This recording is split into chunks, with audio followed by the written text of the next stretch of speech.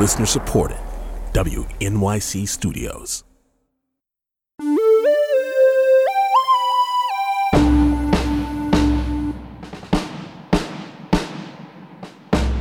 It's Politics with Amy Walter on The Takeaway. Good to be with you. Immigration was an issue we heard a lot about in the 2016 election from candidate Donald Trump. When Mexico sends its people, they're not sending their best. They're bringing drugs, they're bringing crime, they're rapists. They are not our friend, believe me. No path to legalization unless they leave the country and come back. And you can call it deported if you want. The press doesn't like that term. You can call it whatever the hell you want. They're gone. We are going to build a great border wall. And when he was elected, one of President Trump's first actions was a travel ban on Muslim countries. We're going to take our case as far as it needs to go, including all the way up to the Supreme Court. And let me tell you something. I think we ought to go back to the first one and go all the way, which is what I wanted to do in the first one. And during the 2018 midterms, the narrative changed, but the sentiment did not. This is an invasion. When you see these caravans starting out with 20,000 people, that's an invasion. I was badly criticized for using the word invasion. It's an invasion. And perhaps the most consequential, Trump's zero-tolerance immigration policy was widely discussed by many. Stop taking children! Keep families out of prison! And in this huge warehouse are very large cages in which the children have been separated from the parents. Bringing children with you doesn't guarantee you won't get prosecuted.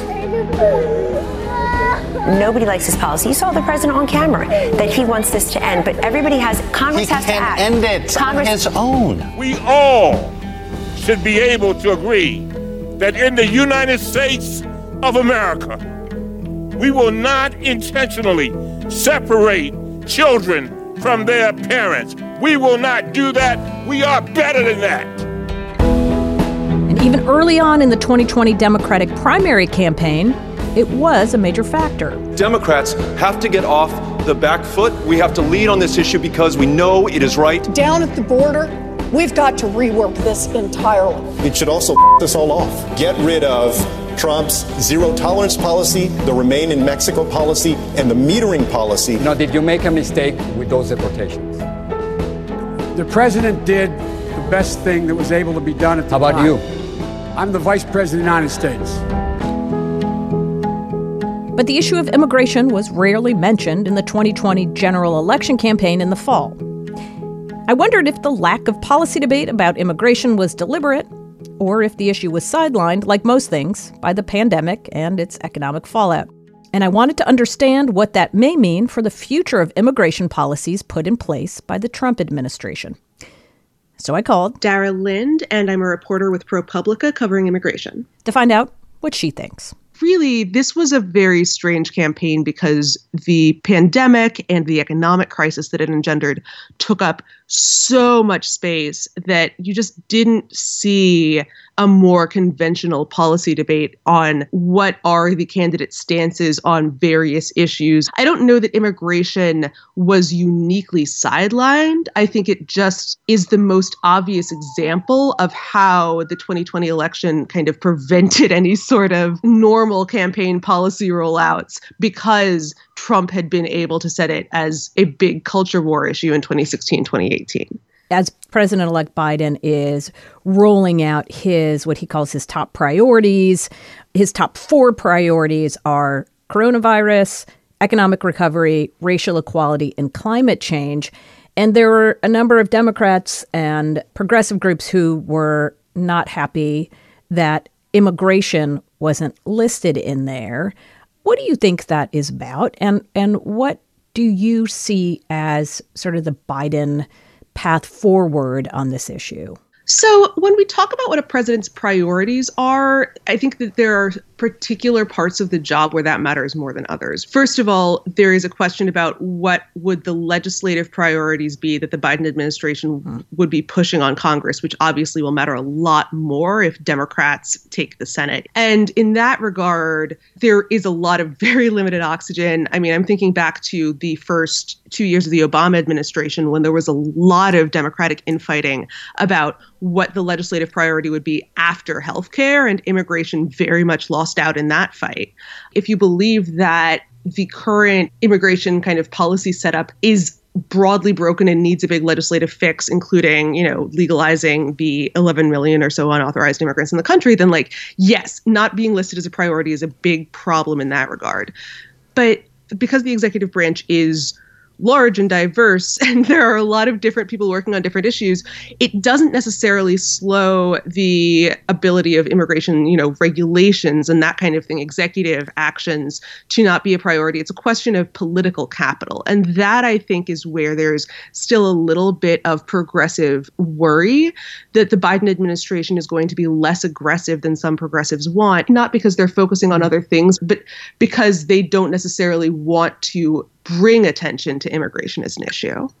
Yeah, that's an interesting point, because the person that Biden has tapped to lead the Department of Homeland Security, Alejandro Mayorkas, what comes from the Obama era.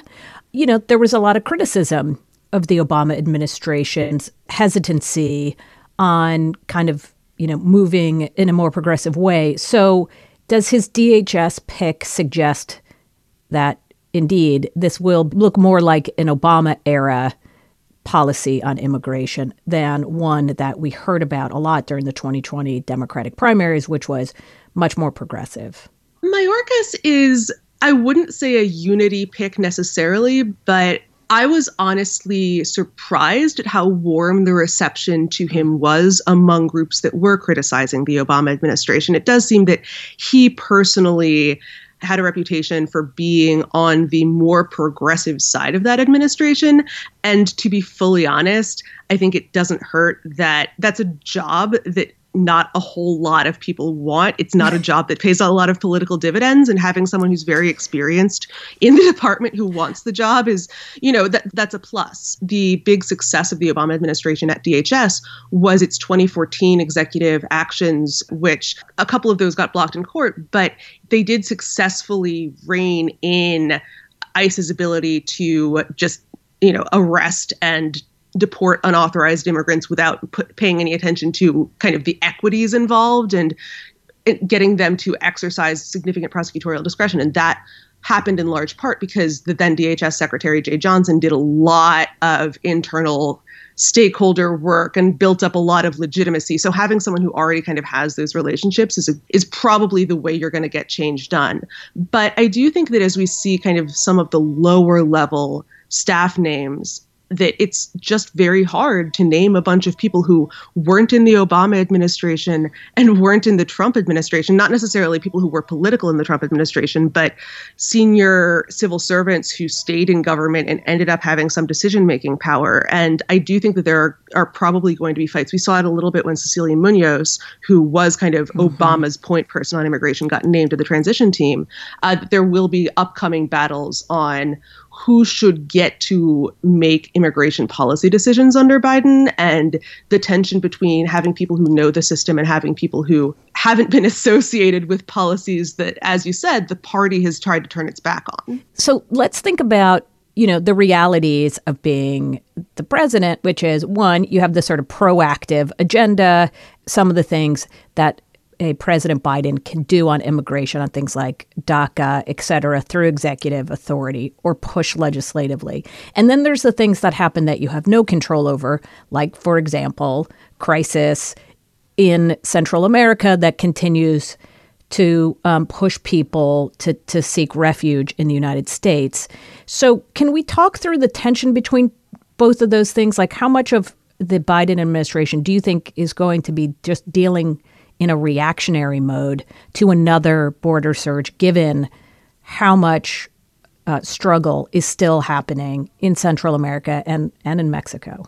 That really is the million-dollar question. And again, it's not necessarily a matter of, if they have to be responding to events, they won't have the policy bandwidth to do other things. Like, there's nothing in the levers of government that says, if more than X people are coming to the U.S.-Mexico border in any given month, you have to take staffing away from fully reinstating the DACA program, which is a totally different population. But again, it is a question of political capital. And we saw in 2014 that the Obama administration's efforts to take broad executive action on immigration were delayed by several months when they had to deal with a surge of unaccompanied children coming to the U.S.-Mexico border, partly because it was something that they just needed to direct a lot of resources to very quickly, but partly because they didn't like the optics of being seen as dovish on immigration when the border was quote unquote overwhelmed. And so there is nothing in Central America has made it any better for people to stay there than it was a year ago. We saw really, really low numbers of northward migration in the spring and summer. And for a bit, it looked like that was the new normal because countries were really shutting down their mobility policies due to the coronavirus, because people were worried about catching it if they moved through a bunch of different areas. But what it seems like in retrospect is that was more of a temporary pause, and that smugglers were deliberately pausing their operations and then restarted them in the fall. And so between that, the economic collapse that has made a lot of people just totally out of work, and hurricanes that have struck Central America in recent weeks, there are so many reasons to leave. And even if Donald Trump were going to be still in office next year, it would seem that there would be a relative rise from these mind-bogglingly low levels of migration this year.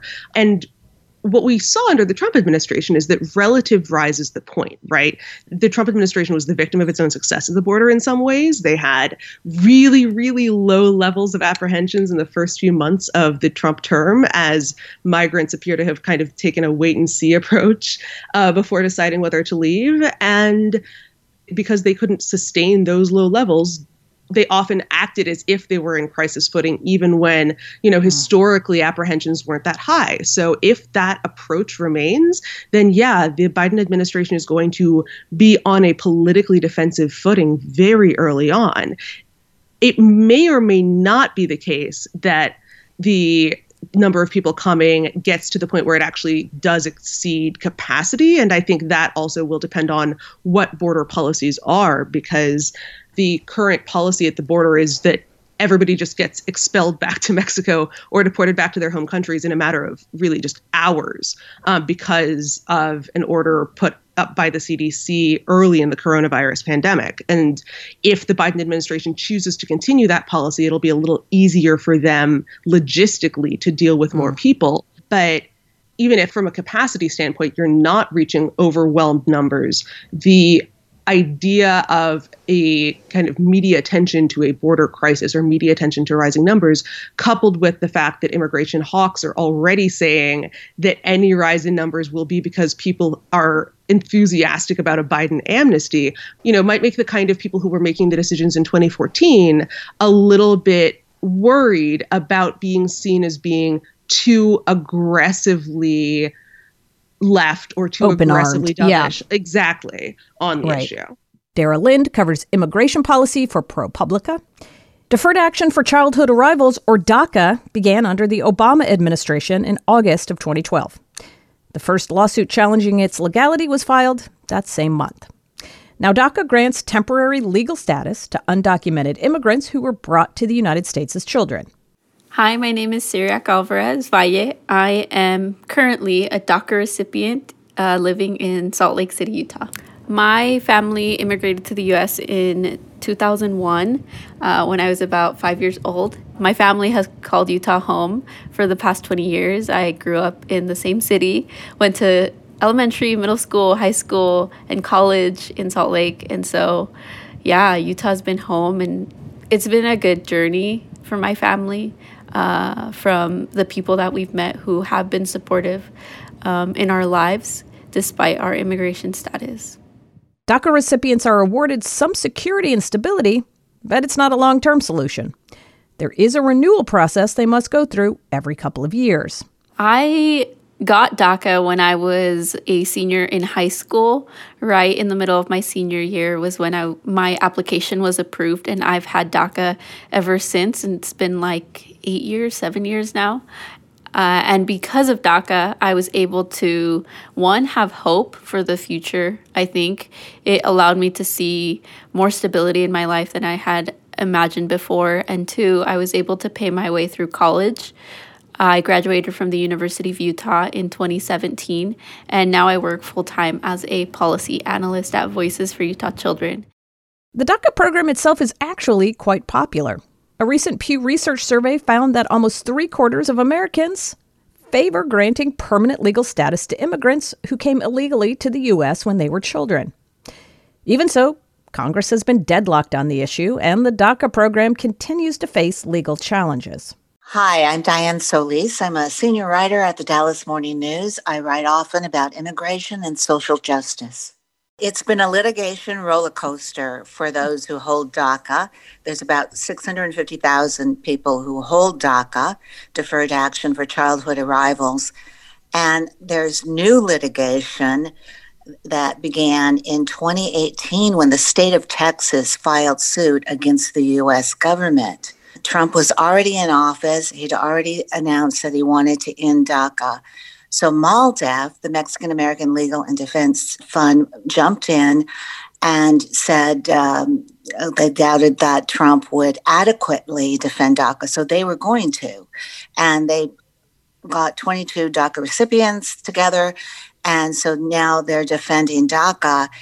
It's been on a slow track. But now, next week, there will be a hearing in Houston on this litigation. It's the only litigation that deals with whether DACA is lawful. If the judge rules against DACA, what happens then? There are folks who try to bring it to a higher court and argue it. Does it go to the Supreme Court? What happens? Absolutely. MALDEF has said they will immediately appeal. And we could have this back at the Supreme Court. But it's unlikely that it would end immediately. The MALDEF attorneys feel that it's unlikely that Hannon would immediately end it, and that there would be a phase out of the work permits. DACA provides a work permit, a 2-year work permit, and a deportation reprieve. So is the only way then to ensure that the DACA program exists without the roller coaster like ride, as you pointed out, that it is entrenched into law, is that Congress has to pass some legislation. It cannot continue in this sort of executive order limbo. That is what the immigration advocates and those that hold DACA want. They want permanent legislation that puts them on a pathway to U.S. citizenship. But as we know, Congress has been in gridlock for a long, long time over controversial issues. All that could change given after the outcome in Georgia, right, with the Senate. But could this limbo go on and on? Well, we do have another situation where there is a limbo that has gone on, and it's something that's known as TPS, Temporary Protected Status. And we've got Salvadorans who've been in temporary protected status for about 20 years. So there's a history here. There's a precedent here for the U.S. immigration policy to basically go along in this year-by-year fashion rather than, or administration-to-administration fashion, rather than being actual settled law. Definitely. There's definite history for that. And for those that hold these kind of limbo statuses, it's very hard for folks to plan their life in 1 year or 2 year increments. It's difficult to plan a career, to plan to get married, to have children, if you have the threat of a deportation hanging over you. It builds emotional stress. Diane Solis, I really appreciate you taking the time to help walk us through this process. Thank you for all you do in covering it for the Dallas Morning News. Well, thank you for having me. Cyriaque Alvarez Valle, the DACA recipient we heard from at the top of our segment, she can breathe a sigh of relief for at least another 2 years. She learned this week that her application had been renewed. She told us what that means for her personally. With my new DACA renewal, that means I have my DACA card for another 2 years, which is really great and can help me as I think through my future, as I plan going back to school.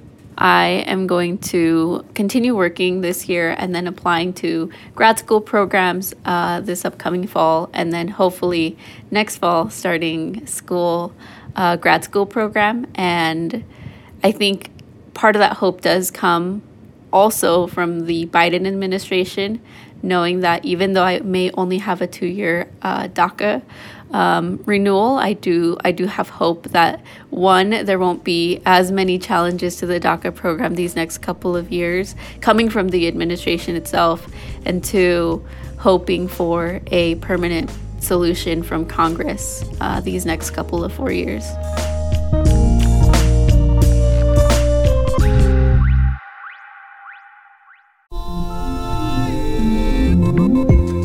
You come to the New Yorker Radio Hour for conversations that go deeper with people you really want to hear from, whether it's Bruce Springsteen or Questlove or Olivia Rodrigo, Liz Cheney, or the godfather of artificial intelligence, Geoffrey Hinton, or some of my extraordinarily well-informed colleagues at The New Yorker. So join us every week on the New Yorker Radio Hour, wherever you listen to podcasts.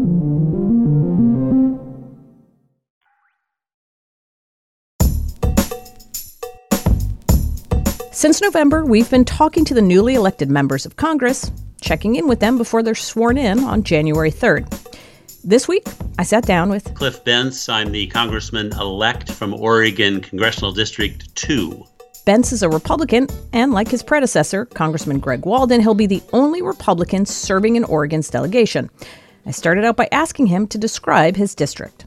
Well, Oregon 2 is one of the largest congressional districts in the United States. There's much debate about exactly where it fits on the list, but I think it's number 7. It's just a fraction less than 70,000 square miles. So it's, as my predecessor, Congressman Walden likes to say, bigger than any state east of the Mississippi.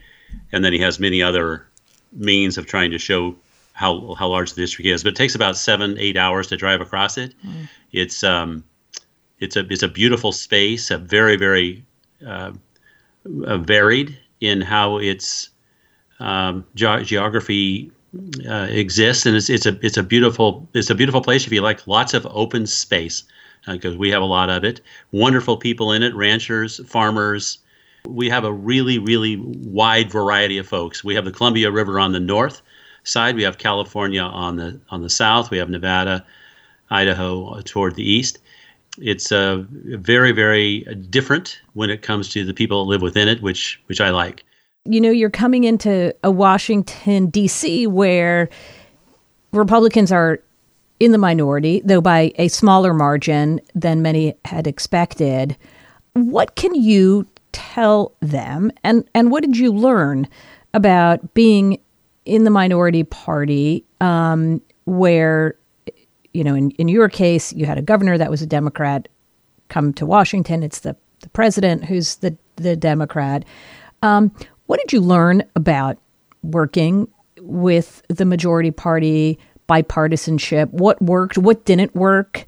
Should we throw our hands up and say it's never going to work? You can't cross party lines these days, or what? I hope it's not the latter. I would say that what I learned is that you have to rely, if you're in the minority, a lot on the majority, on what they're going to allow you to do. I mean, it's kind of up to them.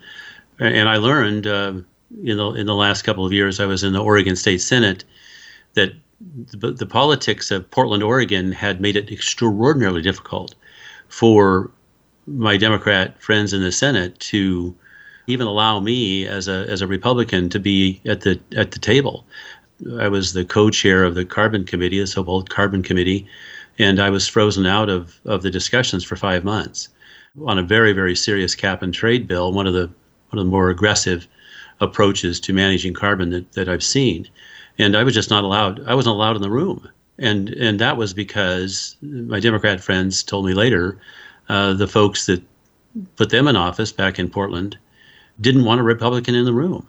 And so they didn't allow me in. And ultimately that meant that we Republican senators walked out to deny the Democrats a quorum and thus prevented the cap and trade bill from passing.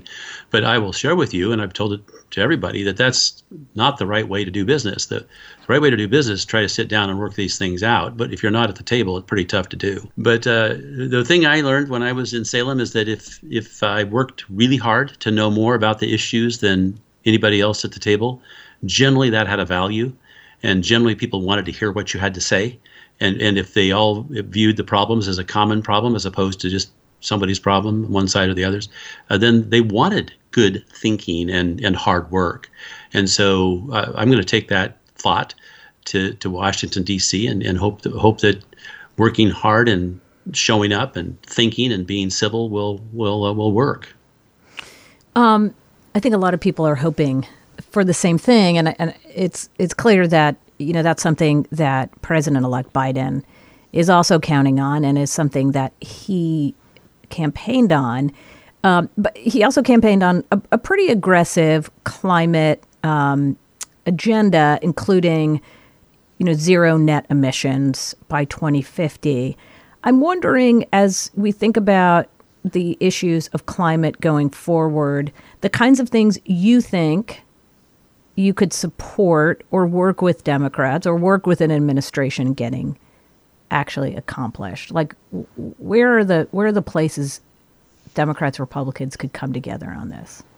There are many things in the climate space that work for large parts of my district that look suspiciously like adaptation. So irrigation, for example, is a means of adapting to a dry climate.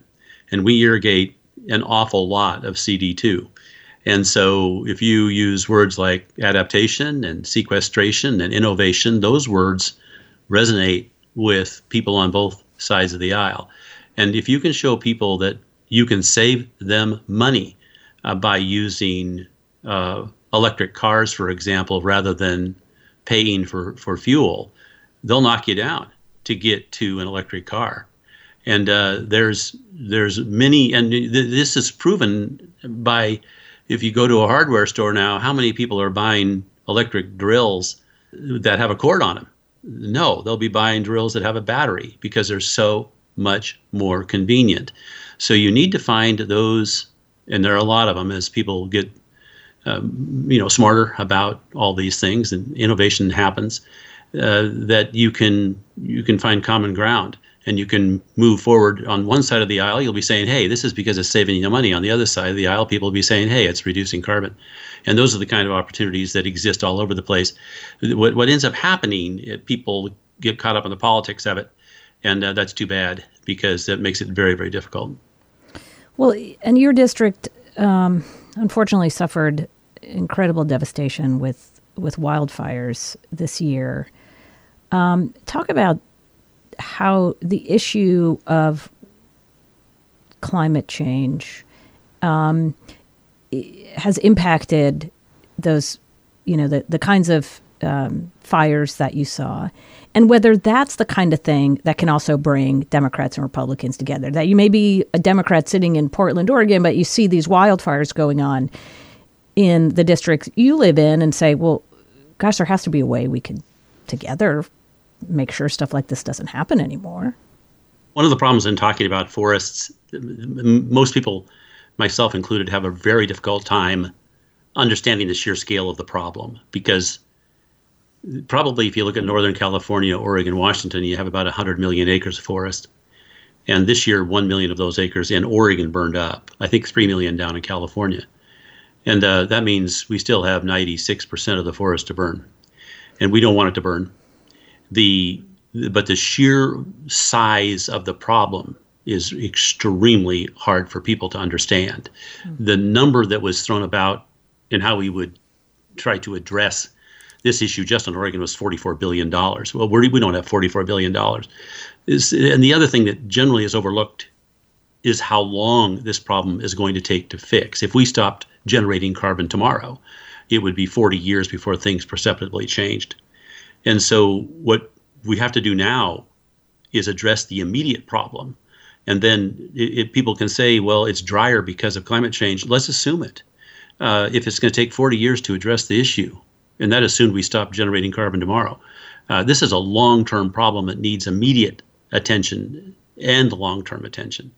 And so two approaches. And the first one is to do a risk analysis to let people know what they're facing and how likely it is that their house is going to burn up. We lost 2,700 homes down in Medford, and we lost 600-700 homes just outside of Salem to fire. The one down in Medford was not so much forest involved. It was a different issue, but still, those kinds of risks are up and down the West Coast, and we need to let people know what they need to do to save themselves in the short run. In the long run, that's a great, big, huge issue, and it needs so much work. And it's not just one solution. It's going to be dozens of solutions to try to address this issue. It's huge. One thing I want to point out why you asked this question, a lot of people don't understand that the additional CO2 in the air is driving much more aggressive growth of the forest. 12, 13, 14% more growth than used to be the case, just because there's so much more CO2 in the air that trees are busy, sequestering. And so this makes the problem even more difficult to deal with. You raise a really good point, which is there is a short term and the long term. And you've been in politics for a little while now, and you're coming to Washington. How challenging is it to get political figures to think outside of just the immediate short term? Well, it's hard. And social media has made it even more difficult. When you come at it from my standpoint, having spent so many years in this space, you realize that a short-term solution is really defrauding the people you're representing. It's really you're not doing your job. So it's that short-term gain is just not worth it. And somehow you've got to tell people, hey, this is a long-term play, and we're all going to have to work together over time, and eventually we'll get this problem solved. But boy, our whole society seems to be, they want immediate gratification. And this COVID situation is a great example. People being forced to actually wait. It's a real lesson. How has COVID impacted you and your constituents? I mean, obviously we know the toll that it's taking nationally, but if you are talking to folks in your community specifically, how are they processing this moment? Well, it's a huge challenge. In fact, the local restaurants in my little town asked me yesterday if I would please come to a meeting with them Sunday at 2 p.m. up in a little coffee shop. We used to go there every morning, and we don't now because you don't get to go in. And this is true across the entire landscape of restaurants in Oregon, and they're going broke, and their lives are being destroyed. And it's not just that space; it's all kinds of spaces like that. And these people are desperate, and they're saying, "Hey, we know you're not in the state government anymore, but you know all of us. Would you please come down and give us some hope?" And it's really, really challenging. This is really bad, and of course we want the work that they're doing in Congress now to try to help some of these people bridge over the next year, because I think it's going to take that to get back to where we all want to be. But some people are doing really well in this situation, and a whole bunch are doing it's really bad. And so how we try to help is a real question. And I'm not sure what I'm going to say when I go down there on Sunday, other than I'll do my best to help. Congressman-elect Bentz, I really appreciate you taking the time to speak with me. I wish you the best of luck. Please stay safe out there. Thank you so much. And of course, you also. Cliff Bentz is the Republican congressman-elect for Oregon's 2nd Congressional District. It's hard to believe we are just a week away from Christmas and 2 weeks away from the beginning of a brand new year. But as we toast away 2020 and its many miseries, we also know that we're just turning pages on a calendar. Come January 1st, we will still have a virus raging, people hurting, and a political system in need of repair. That's why we need to dedicate our celebrations this holiday season to the struggles still ahead. To see the new year not as a time to forget, but a time to recommit. Even with the vaccine on its way, we know that getting it out to everyone who needs it is going to test our patience and resolve, and it will test supply lines and distribution plans. It will also test our ability to stop the spread of misinformation and conspiracy theories. Plenty of people who know better are already trying to undercut faith in the vaccine and the lethality of COVID itself. So enjoy that eggnog, light those candles, give out virtual Zoom hugs to your friends and family. But also remember that 2021 is going to test our endurance and patience. That's all for us today. Our senior producer is Amber Hall. Patricia Jacob is our associate producer. Polly Irungu is our digital editor. David Gable is our executive assistant. Jay Cowett is our director and sound designer. Vince Fairchild is our board op and engineer. Our executive producer is Lee Hill. You can call us anytime at 8778-MY-TAKE or send us a tweet. I'm at Amy E. Walter. The show is At The Takeaway. Thanks so much for listening. It's Politics with Amy Walter on The Takeaway.